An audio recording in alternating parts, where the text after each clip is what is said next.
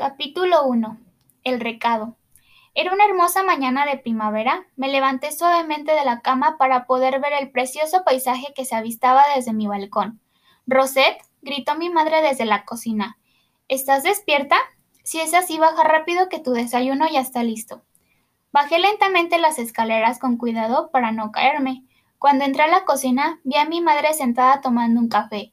Al frente de ella había un zumo de naranja y un plato con unas tostadas con mermelada de mora que supuse que eran para mí. «Buenos días, Rosette», dijo con su habitual sonrisa. «Buenos días, madre». «Cariño, después de desayunar, ¿podrías hacerme un recado?», dijo con una voz tanto melosa. «Claro, madre. ¿De qué se trata?», dije con curiosidad, pues casi nunca me lo dice de tan buenas formas. «¿Podrías llevarle esta cesta con pan, queso y vino a tu abuelita? Está enferma y yo no puedo ir porque tengo que ir a trabajar a la sastrería», dijo con un leve tono de preocupación.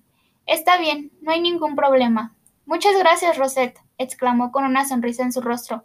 «Tu abuelita vive al otro lado del bosque, así que por favor, no te desvíes del camino. Los vecinos dicen que anda un lobo por los bosques». «¿El bosque? ¿Por fin podré?» «Tranquila, madre», dije con la intención de tranquilizarla. «No es la primera vez que atravieso el bosque, lo conozco como la palma de mi mano».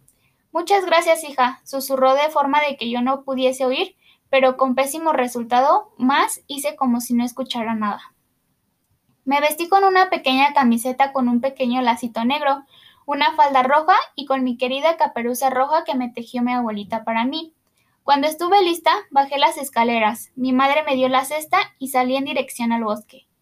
En la frontera entré al pueblo y el bosque me quedé unos instantes apreciando el aura tan misteriosa que irraba ahí. Misterioso, esa era la palabra que describía muy bien a ese lugar, pero más a sus habitantes.